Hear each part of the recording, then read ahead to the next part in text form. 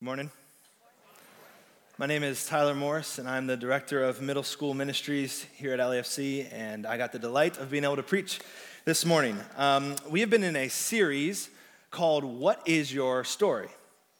And this morning we are going to look at the story of a particular disciple of Jesus. We're going to be in Acts chapter 4, so if you can turn there in your Bibles with me.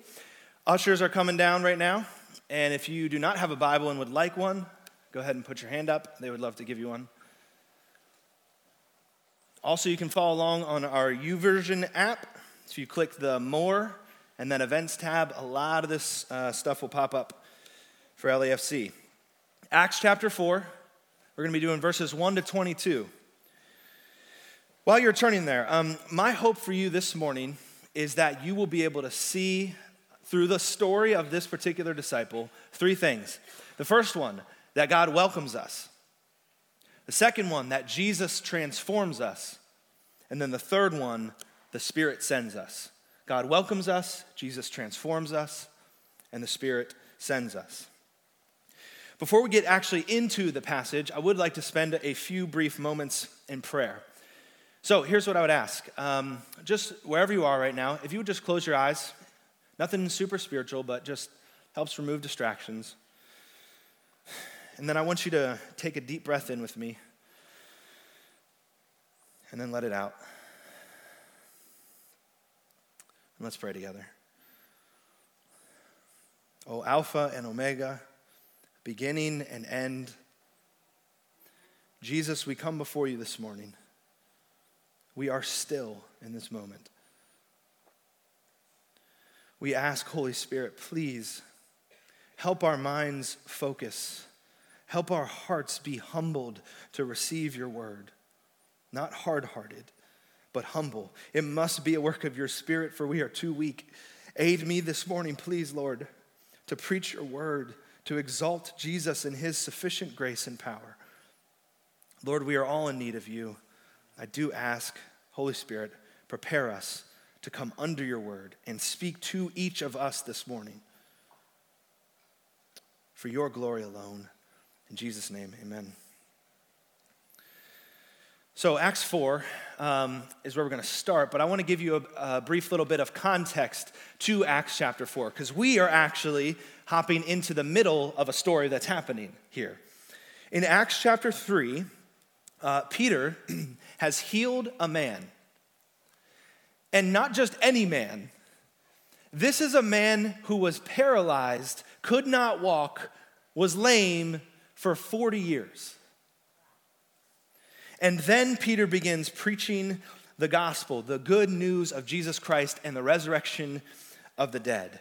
And this is where Acts 4 picks up in the middle of this story. So we are going to be reading verses 1 to 22. So it's going to be a good bit of reading, so I would encourage you to follow along in your Bibles. Verse 1, the priests and the captain of the temple guard and the Sadducees came up to Peter and John while they were speaking to the people. They were greatly disturbed because the apostles were teaching the people, proclaiming in Jesus the resurrection of the dead.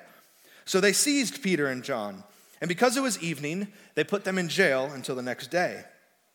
But many who heard the message believed, so the number of men who believed grew to about 5,000. Now the next day, the rulers, the elders, the teachers of the law all met in Jerusalem. And Annas, the high priest, was there. So were Caiaphas, John, Alexander, and others of the high priest family. They had Peter and John brought before them and began to question them. By what power or what name do you do this? I love this part. Then Peter, filled with the Holy Spirit, said to them, rulers and elders of the people, if we are being called to account today for an act of kindness shown to a man who was lame, and are being asked how he was healed, then know this, you and all of the people of Israel, it is by the name of Jesus Christ of Nazareth, whom you crucified, but whom God raised from the dead, that this man stands before you healed.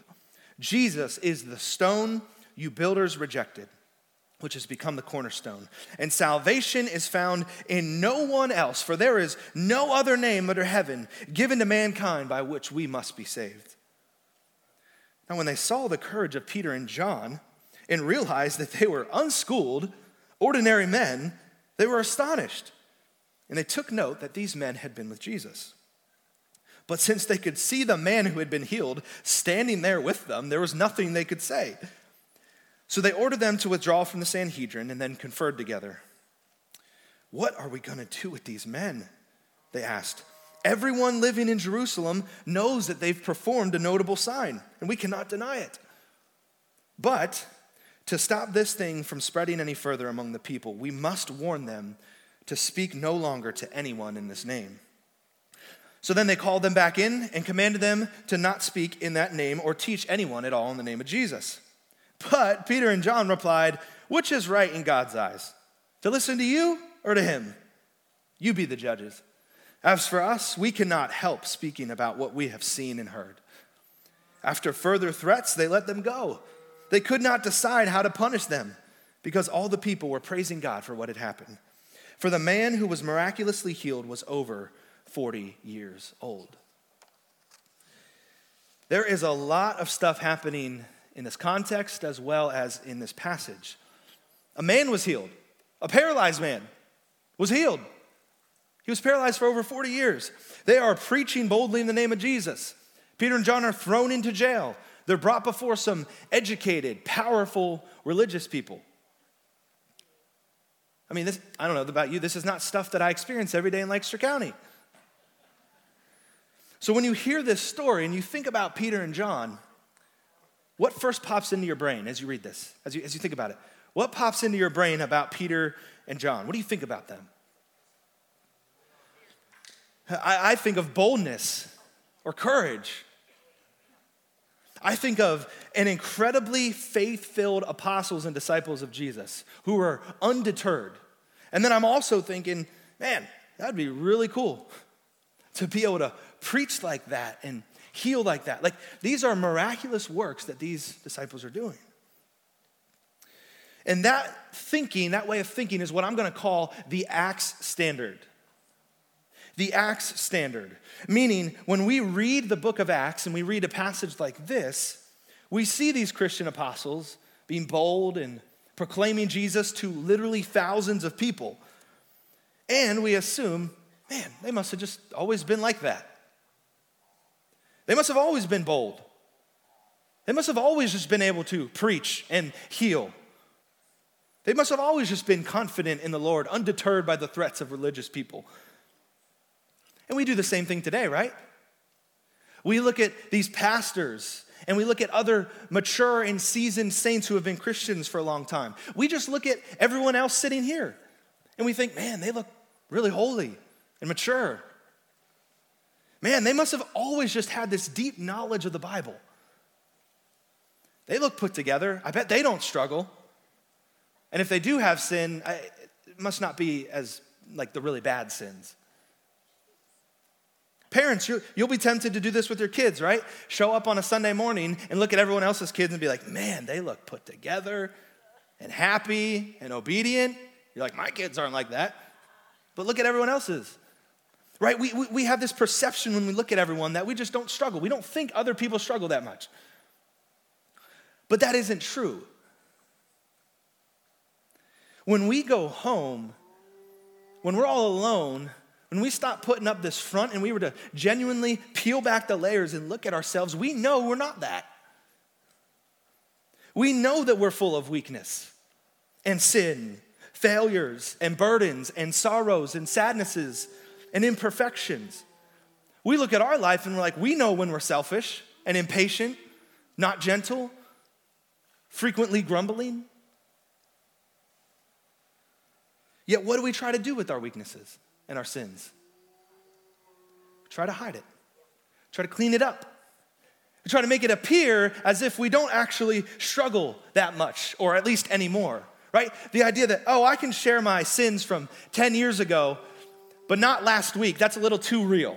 It's a little too current for me. We know this about ourselves, but we want everyone else to think we have it together. The reality that we know about ourselves is not the same thing that we're putting out to people. And because that we do this, it continues to feed the lie between people in the church as well as outsiders viewing the church that Christians are the people who must just have it all together and never struggle. They're perfect. We become part of the problem of why we view each other as always being mature and holy, yet us knowing our own struggles. And that causes guilt upon us because we go, I must be the only one.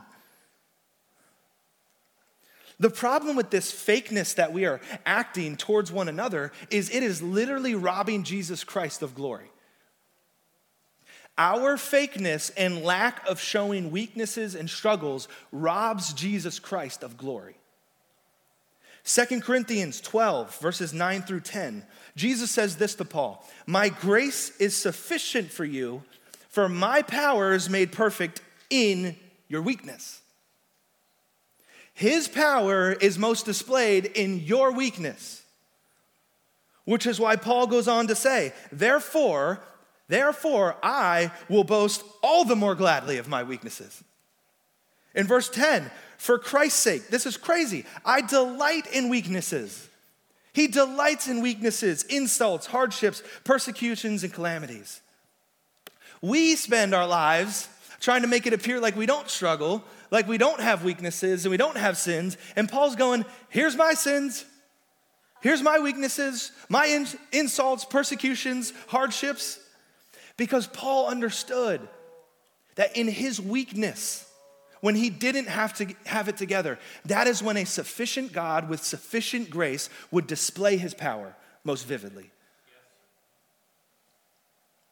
So let's get out of this Acts standard, this Christian standard that we look at one another with and assumes like we have it together. Never doubting, never angry with God, never broken to the point of not being able to articulate words, because that's not reality for any of us.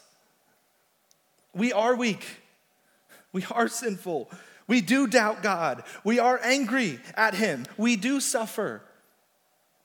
That's our reality. Let's not avoid it, because God's grace can be sufficient for us in that.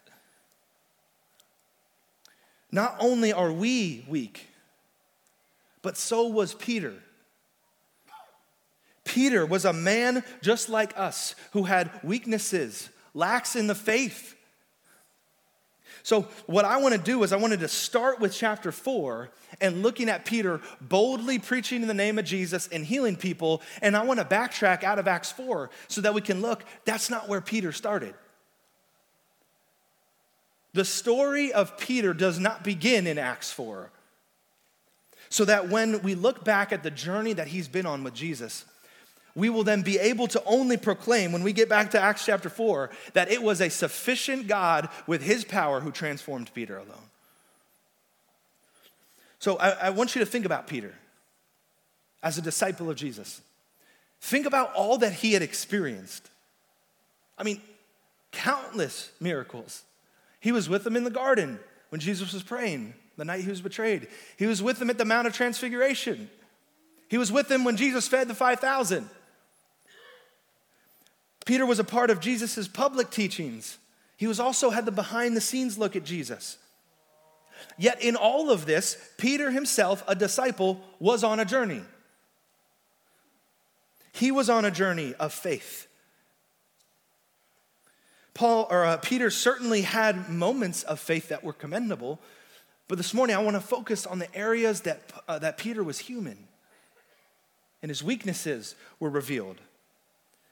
Here's a short list of the weaknesses of Peter. In Matthew 14:31, this is a situation when Jesus is walking on the water and Peter he says, Jesus, command me to come out. He starts walking, he becomes fearful of the waves. And this is what Jesus says to him. He says, oh, you of little faith, why did you doubt? Peter had little faith. Peter doubted. Mark 8:33, it's a situation where Jesus is speaking about his sufferings that he is going to partake in. And Peter comes up and rebukes Jesus and says, no, Jesus, you didn't come to suffer and die. Jesus, you came to redeem Israel as the victorious king.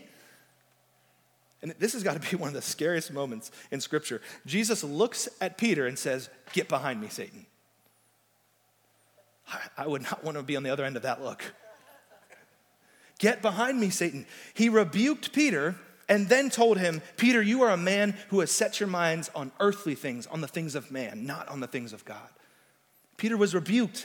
Peter was earthly minded. Matthew 18, Peter comes to Jesus and has a question. He says, "Jesus, how many times should I forgive my brother who sins against me?" Peter didn't have all the answers. Peter had questions. He needed to be taught. One I already mentioned, Matthew 26, when they're in the garden. Jesus tells his disciples and he says, "Watch and pray." And Peter closes his eyes and sleeps. Jesus comes back and responds to him and says, "The spirit is willing, but the flesh is weak." Peter was weak. And all of this culminates, I believe, in Peter's denial of Jesus. Not once, not twice, but 3 different times. Peter had little faith. Peter doubted. Peter was set on the things of man, not of God. Peter was rebuked by Jesus. Peter had questions. Peter was weak, and Peter denied Jesus. Do you see this? Acts 4 is not always been Peter.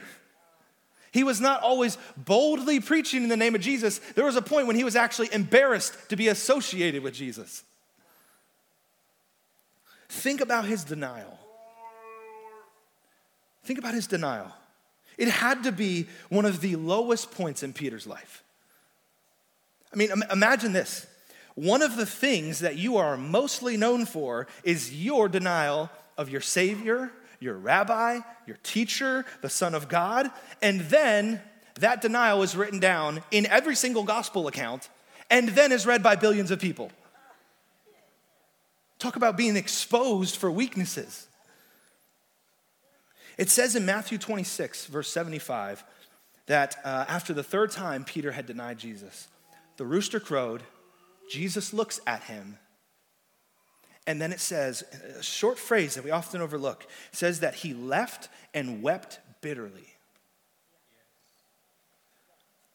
Just hours earlier, he had emphatically proclaimed to Jesus, "Even if all fall away, Lord, I never will.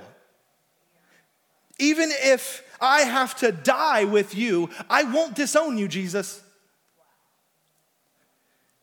And now he sits in a pool of his own tears, weeping bitterly after denying Jesus 3 times. Imagine the sorrow he must have felt, the guilt, the unworthiness to be even known by Jesus, the weakness, the lack of faith. He had let down Jesus. So how did Jesus respond? In Peter's greatest failure, in Peter's greatest moment of weakness, how did Jesus respond? Did Jesus condemn him? Did Jesus reject him? Did Jesus just shake his head in disappointment? We read of a story in John chapter 21, verses 15 to 17, about an interaction with Jesus, post-denial, post-resurrection. And I think it hits at the heart of Jesus so well. Here's what the story says. When they had finished eating, Jesus said to Simon Peter, "Simon, son of John, do you love me more than these?" Peter said, "Yes, Lord, you know that I love you." Jesus said, "Feed my lambs." Again, Jesus asked, "Simon, son of John, do you love me?" And Peter answered, "Yes, Lord, you know that I love you." Jesus said, "Take care of my sheep." The 3rd time he said to him, "Simon, son of John, do you love me?" And Peter was hurt because Jesus had asked him the 3rd time, "Do you love me?" And so he said, "Lord, you know all things. You know that I love you." And Jesus said, "Feed my sheep."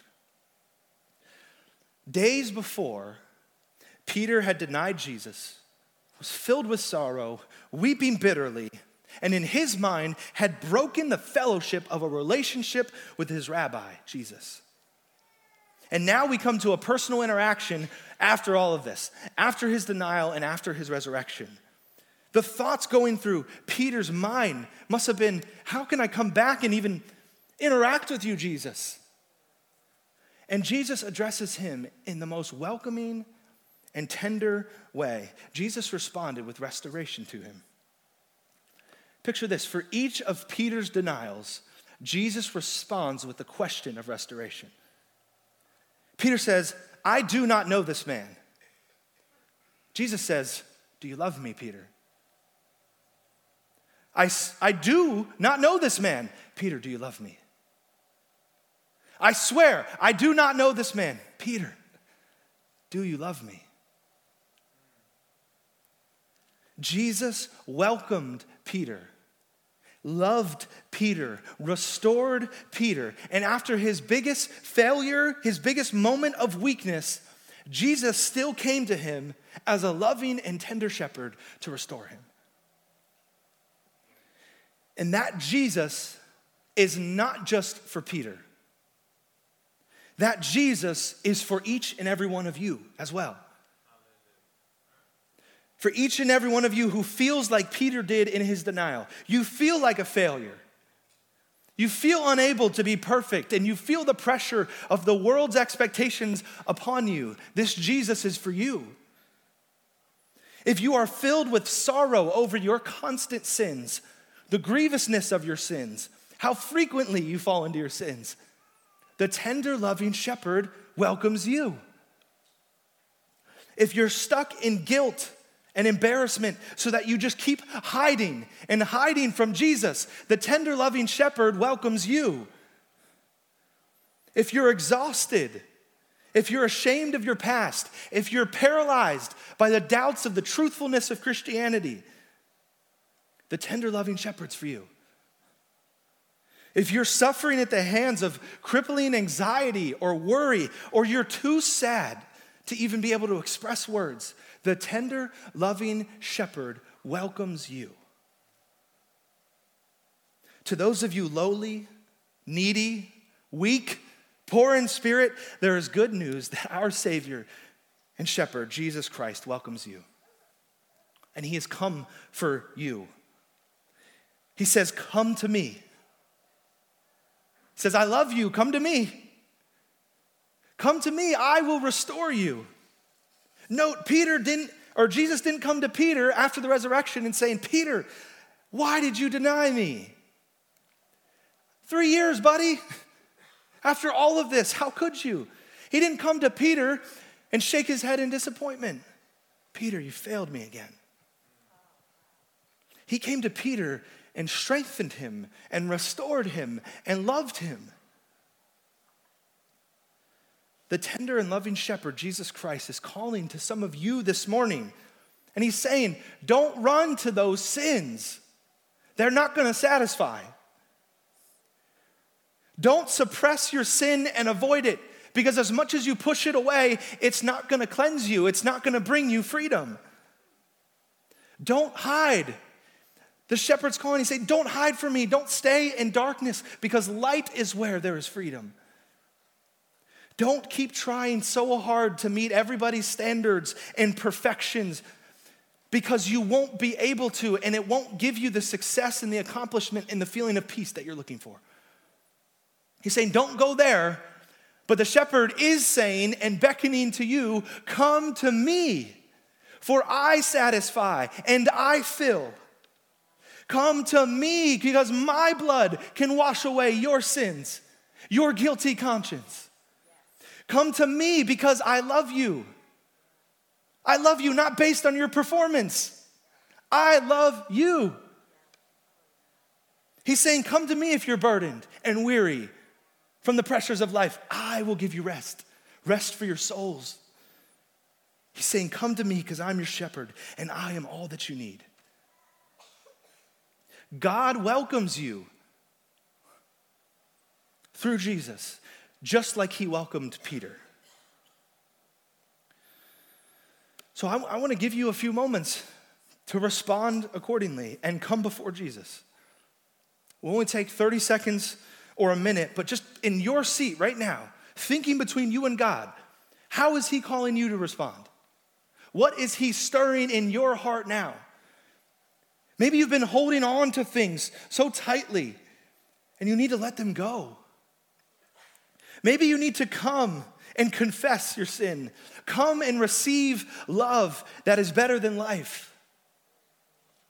Come and behold who he is. Come for rest. Come for healing. Come for brokenness. He's beckoning you and he's saying, come to me.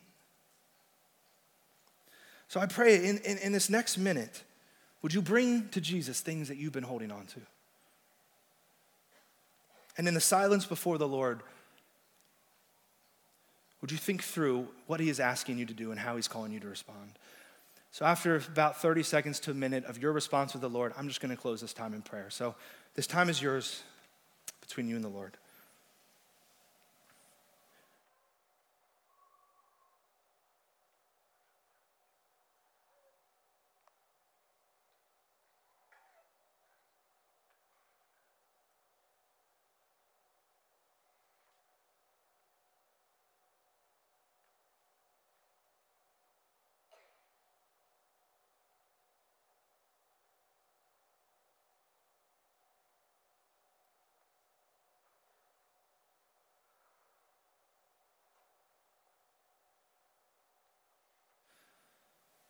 Oh Lord, we are so weak. We're unable. We doubt. We have anger. We have brokenness and sadness. We've wronged you, but you welcome us. Thank you. Thank you for being tender with us and not condemning us in Christ. May we receive that this morning, not having to earn, not having to work, but just coming before your throne and begging you for grace, begging you for love as we are, because you welcome us. Jesus, praise your name and thank you for being a tender, caring, merciful, and loving shepherd to us. We are undeserving. Praise your name, Jesus. Amen. So, I told you we had 3 points. That was the first one.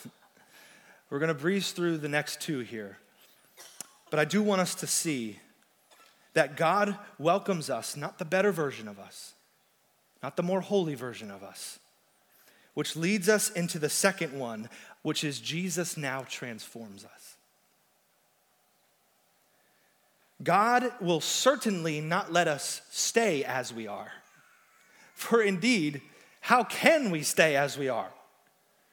When we come before the creator of the heavens and the earth, behold him, the one who made every planet and star and galaxy, the one who is all loving and all powerful, who knows all things, who is eternal. How do we come in contact with him and not leave away changed?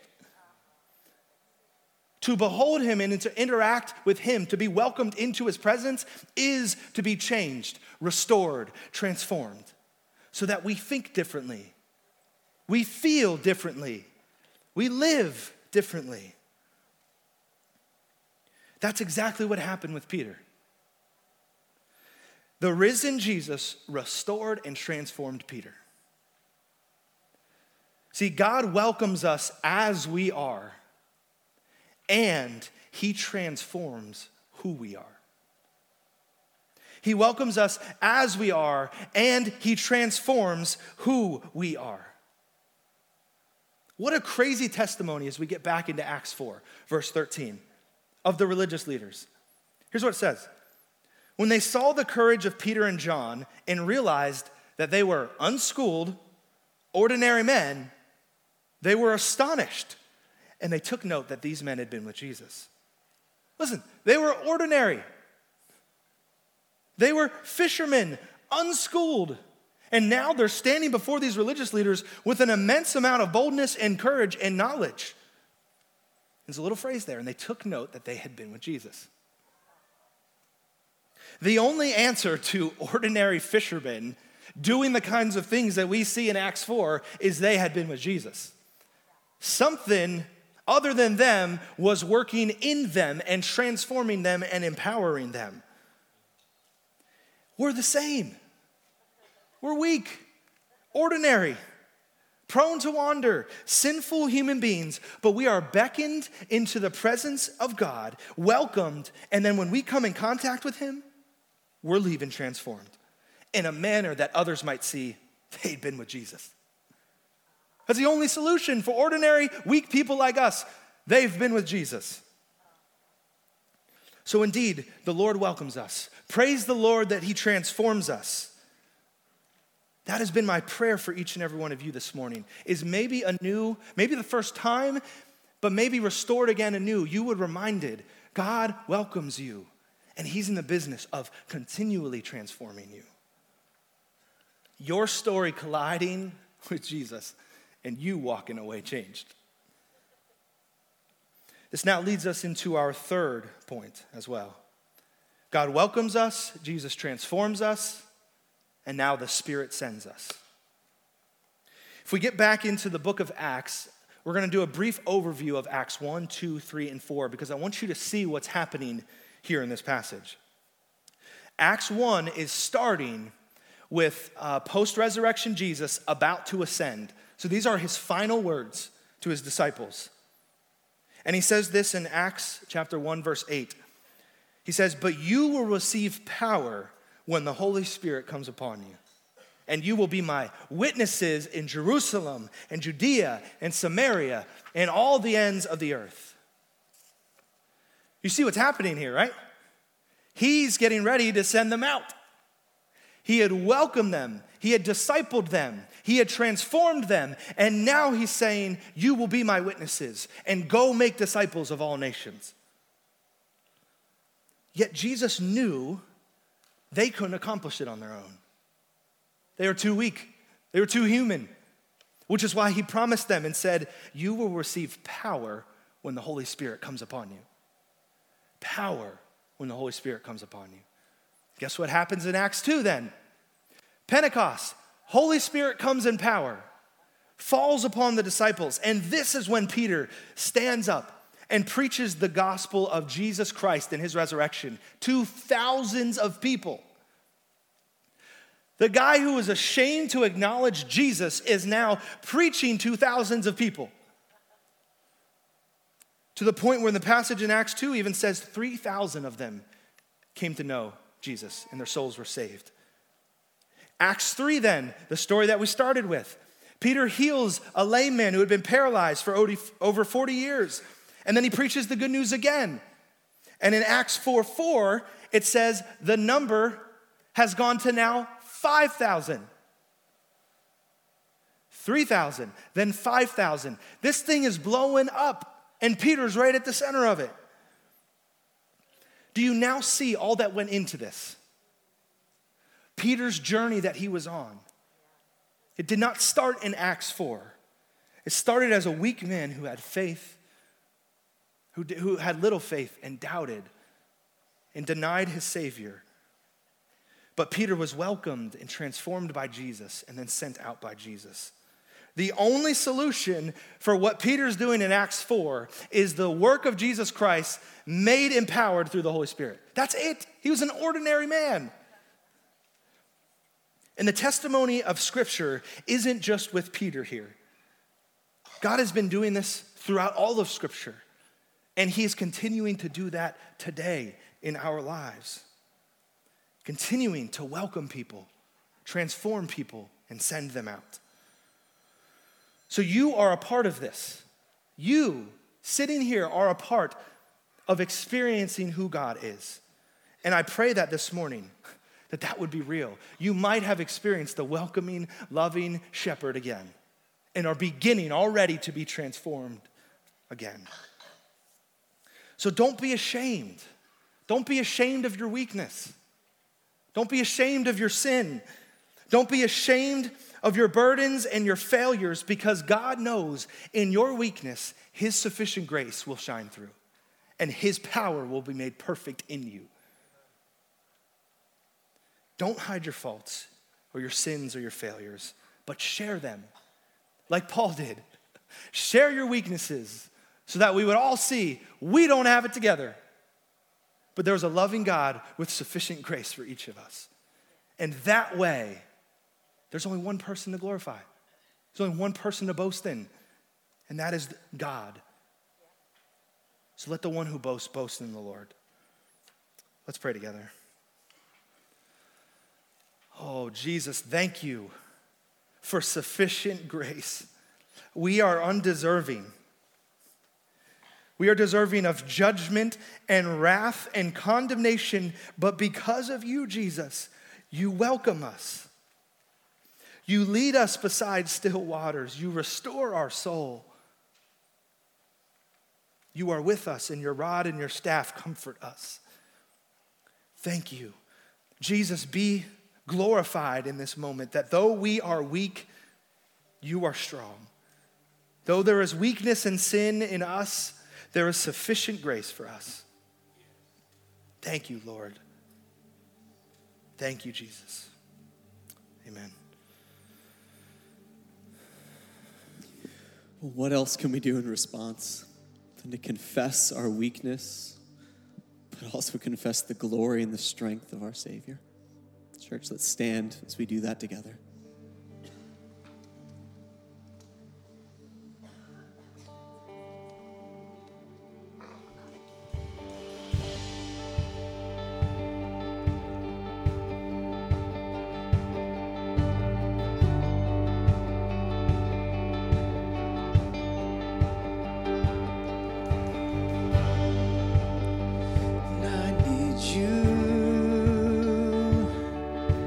Soften my heart and break me apart. I need you to open my eyes and see that you're shaping my life. And all I am, and I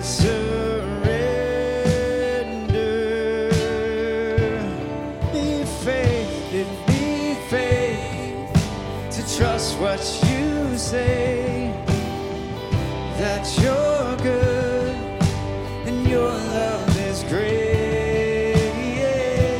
And I'm broken inside, I give you my life.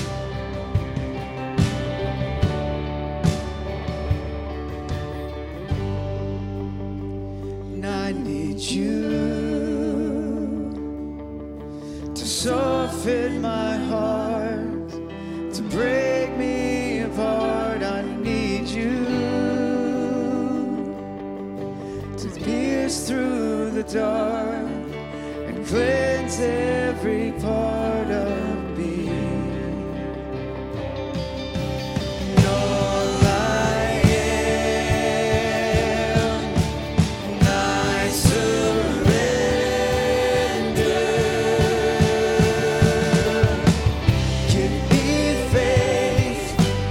Trust what you say, that you're good and your love is great. I'm broken inside, I give you my life.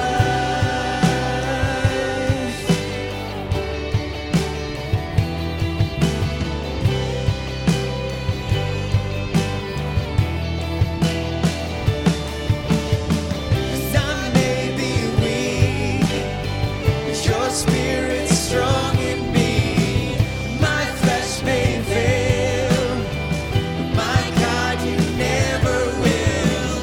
I may be weak, but your Spirit strong in me, my flesh may fail, but my God, you never will. Give me faith to trust what you say, that you're good and your love is great.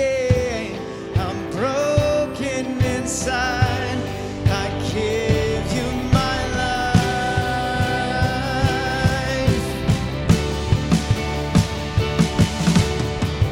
Give me faith to trust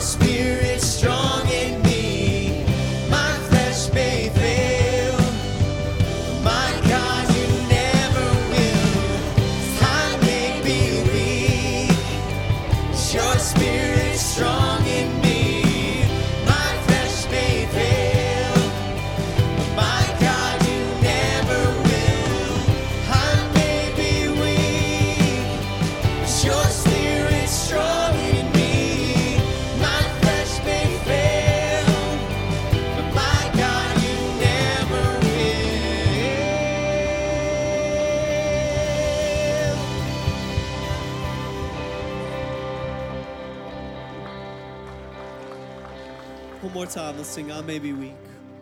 'Cause I may be weak, but your spirit's strong in me. My flesh may fail, my God, you never will.